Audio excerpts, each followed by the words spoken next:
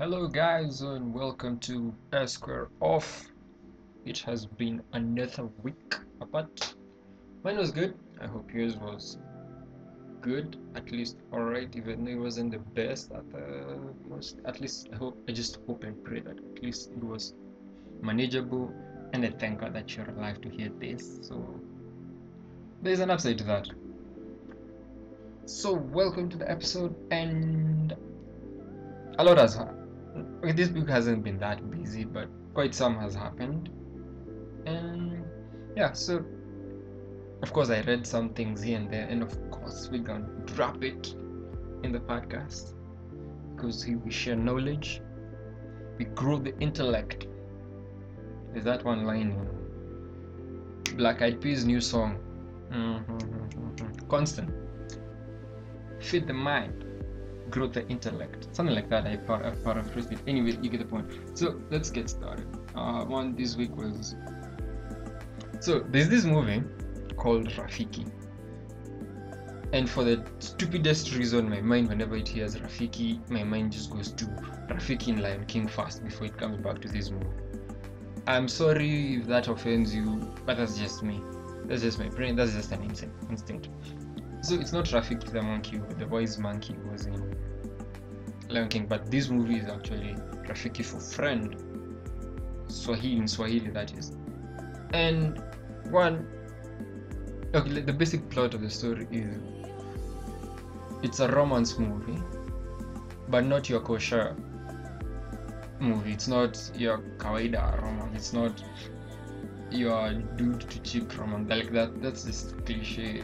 That's cliche. Okay, it's not just cliche, but it's cliche. Like it's everything that we've learned, we've known since movie started becoming movie, since the word movie was made a word, and films started being produced. So here's what happened. So director Wanuri created a lesbian love story that has sparked a lot of debate. Okay, it's not really a lot of debate. It's just one dude who's being a douchebag about it. Ezekiel Mutu. Of course, there's a couple of other assistant douchebags in there. Like everyone who's just piling up so much about, like, making too much hullabaloo about it. Simply nothing. I haven't watched it yet. I'm hoping to go watch it tomorrow, after which I might give a review. That is if I watch it. I'll try to follow up on that. So basically the plot so what happened after all that is that Ezekiel Mutua is in charge of the Film Classification Board, and after the movie was produced, the movie was nominated for the Cannes Film Festival in France. Now the movie has also been nominated for an Oscar. Okay, it's supposed to be nominated for an Oscar, but it hasn't because we have not watched it here. And this past week, or rather, like almost exactly a week ago from the day I'm recording, which is a Thursday night, basically Thursday or Friday. I don't know where that blur around between the days changing at that point. It's around that time. So they went to court and the ban was lifted because Ezekiel Mutu had made sure to ban the film, saying it causes us to become gay and she's pushing us to have a homosexual agenda, and it's a whole lot of, what I want to say is hullabaloo, which is crap in essence. Yes, that's what. So yep, now that the movie's ban has been lifted, people have been watching it.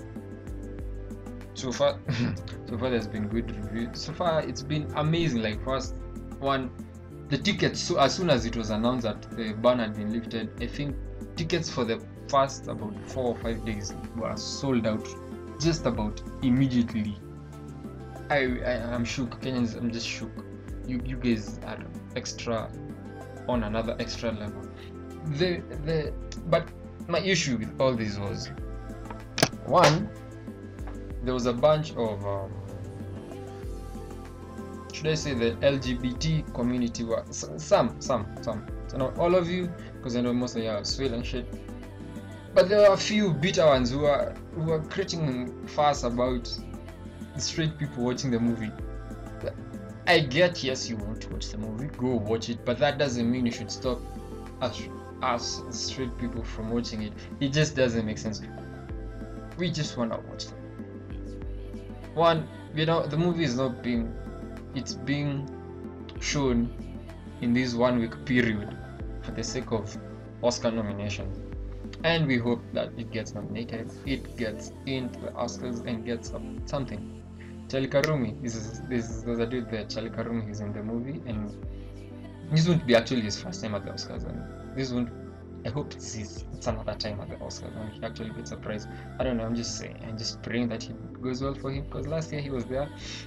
It was because last year he had the movie on the Mandela bus attack. I'm trying to remember the name right now. I can't seem to remember for the life of me. I'm sorry, my bad. Moving on. There was a whole other issue that happened over the week. One, there's this standard gauge railway that has been built, financed by the Chinese.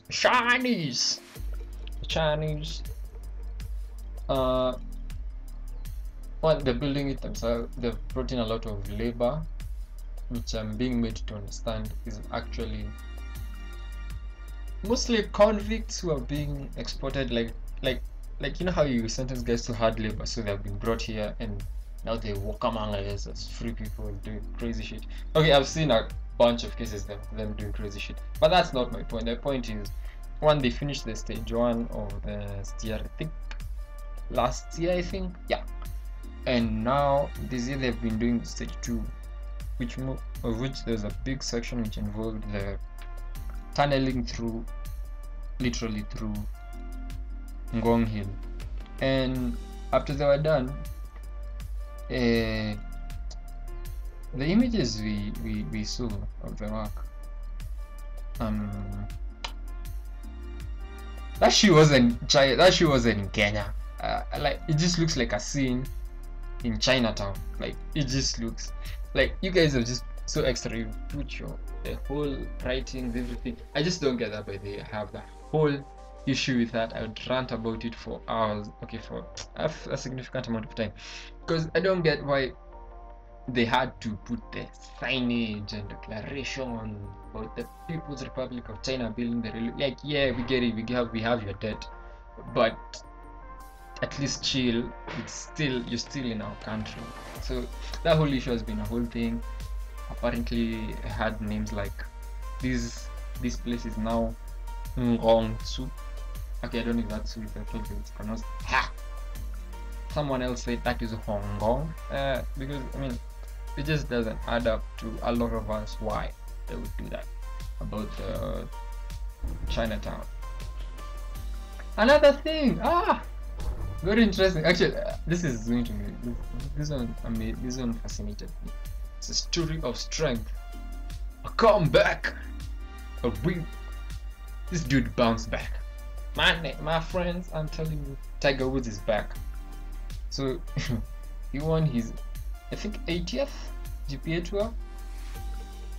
If I'm not correct, please just hit me up. I'll correct. I'll make alterations in a following podcast. But that is what I know. That is as much as I know. When he made his comeback, he won a major tournament, the PGA Tour, and this is about this is from 5 years after the last one. Tiger Woods had that whole issue about he went down and no one actually, okay, not no one, because he still believed in himself and a lot of people still believed in him, but so many pundits, so many so-called professional amateurs and your basic everyday mouth-throwing humans had ruled him out of ever coming back in form. His health was shit, his mental state was just crap, he was just done. Also, it seemed at that time, but he's back. He's won a tournament. I bet he's gonna be winning more. Every time I think of Tiger Woods, always reminds me of a South African movie by the name of Mr. Bones 4. Because there's even this one stupid line that's in the movie. The main character, Vince Lee, is going into the woods, and Vince Lee is going to the woods accompanied by this this, I don't know what those guys are called. I think the guys who help them carry their. I'm not that cultured. I'm cultured, but not that cultured. I'm not that white. I'm not white enough to know that. Maybe one day, but not now. So apparently, when they're walking in the woods, the dude told him, because the golf ball had gone to the woods and you can carry.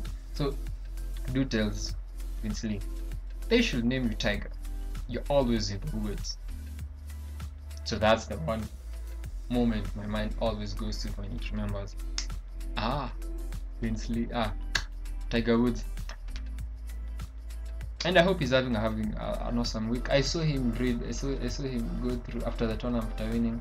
He was very emotional. He was very happy, very emotional. Even he couldn't believe that he actually made the comeback. And there's a video I saw of him watching videos of people saying how much he couldn't do shit, how much he couldn't make the comeback. And I want to be that person. Pettiness goes. I've come across something very interesting this week. Okay, it wasn't even this week, it was a couple of weeks ago. I covered it this week. I was going through my archive of stuff, mostly screenshots that I just screenshot because I found something interesting and you might need to go back to it later. So, and also for such stuff, because gotta keep the feed lit. Anyway, that's not the point. So there's this thing called paternity fraud. And it's an actual thing, which basically, I don't know how to say this so politically correct, but I'll just say it as it is. I'm having a hard time politically correct nowadays. Anyway, so what happens is, let's say me gets a kid. She'll probably get a kid. She'll get the kid, and probably tell the dude, hey dude, this is your kid. That's the normal thing, like, and one, you're sure the dude actually sired the kid. But there's these instances of multiple partners, and paternity fraud is whereby you actually find that the Chile has told a dude that this is your kid. But in actual sense, once you do the DNA test, the paternity test, the dude finds out this is actually not my kid. And I thought it was just something random here. Actually, I think the one which I found pretty bad out here, I've had from cases dealing with people personally, is dude sleeps with a chick, hangs out with a chick for a while, then chick just calls him out of the blue, dude, I'm pregnant. Dudes don't even bother to check, don't bother to take her for the test, don't bother to follow up on the test. They just like, I believe you, so what should we do? Chile starts saying, I need money to like abort and whatnot. And mind you, chick is totally fine. She doesn't have a kid, she's not pregnant, she's not expecting anything other than the money coming in from the dude. Dude is there killing himself, hustling for money, because I mean, of course, she won't ask for small money. Mind you, they're not in contact at that moment. Yeah. So dude sends money, and dude is very much scared, and they part ways, making the pain even more real. That is one which I know I've heard about. I've seen guys. I've read those stories from guys. Painful shit. So yeah, about paternity fraud. This is actually something that's serious, and I was going through the stats. The highest country in the world with paternity fraud cases is Jamaica. Oh, shoot, Jamaica. In Jamaica. The next is Nigeria. I don't. Nigeria is just one of those nationalities whereby I think it's almost universally agreed that the first time you hear of Nigeria you think of fraud, because we have our issues here with the Nigerians as Kenyans, but then also they are the scammers or email scammers who, I am a Nigerian prince somewhere, with a fortune and do. Bruh, anyway, that is a stereotype. I want to say it's a stereotype because that's just a general stereotype. It's not specific. Not all Nigerians are frauds. I have met a bunch of very interesting Nigerians. They're actually very nice stories. I'm still yet to try out Nigerian food. If I ever do, I will have a review. That is what I'll be doing any new experiences. And just okay, last week we talked about marijuana, which was legalized in SA, South Africa. Also, this past week, Kibra MP. This is back home. This is in Kenya. This is happening in Kenya. There was a bill he initiated in Parliament to legalize marijuana in Kenya, and of course there was a lot of one, I know for sure a lot of the younger generation is like, yeah, sure, approve it, it's okay, tax it will be fine, like it will just be legal. Of course the older generation is like, why would you do that? As I said, I'll do an episode on weed another time, proper comprehensive episode, not today, but that was just I thought to mention that. And I just might end today's podcast there. I think I will end it there today, and I'll leave you with a very strange, rather interesting fact. So you know how bananas are always carved. Okay, I have never really sat down to question it until I saw why they are carved, and then I questioned it. Like, I questioned after getting the answer. It's not that doesn't happen every other day. But here we are. So, why are bananas bent? When bananas are meant, when they start that cupboard of the banana, if you've ever seen a banana tree, the banana plant, because it's not really a tree, when that bunch is sprouting away from the bud, should I say the bud? It's a bud. It's more of a bud. I don't know. I'm hazy with the technical facts here. So when it's growing, it literally first sprouts out, like horizontally, because it's just horizontally along parallel to the ground, because it's perpendicular to the bud which is facing down. Yay, that makes sense actually. Explaining some things on the podcast is kind of difficult because you can't see how I'm trying to how I would use that. But let's just leave that. So since they grow that way, perpendicular to the bud, which is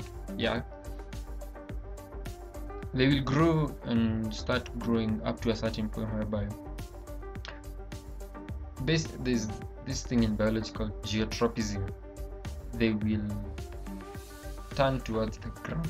They will start. I would want to explain, but that will take a whole lot of time and a lot of analysis.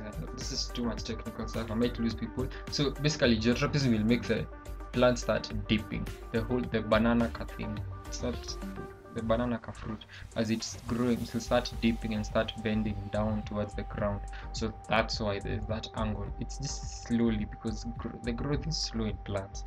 It's just slowly. So as it grows and extends and fills up and becomes a banana, it becomes carved.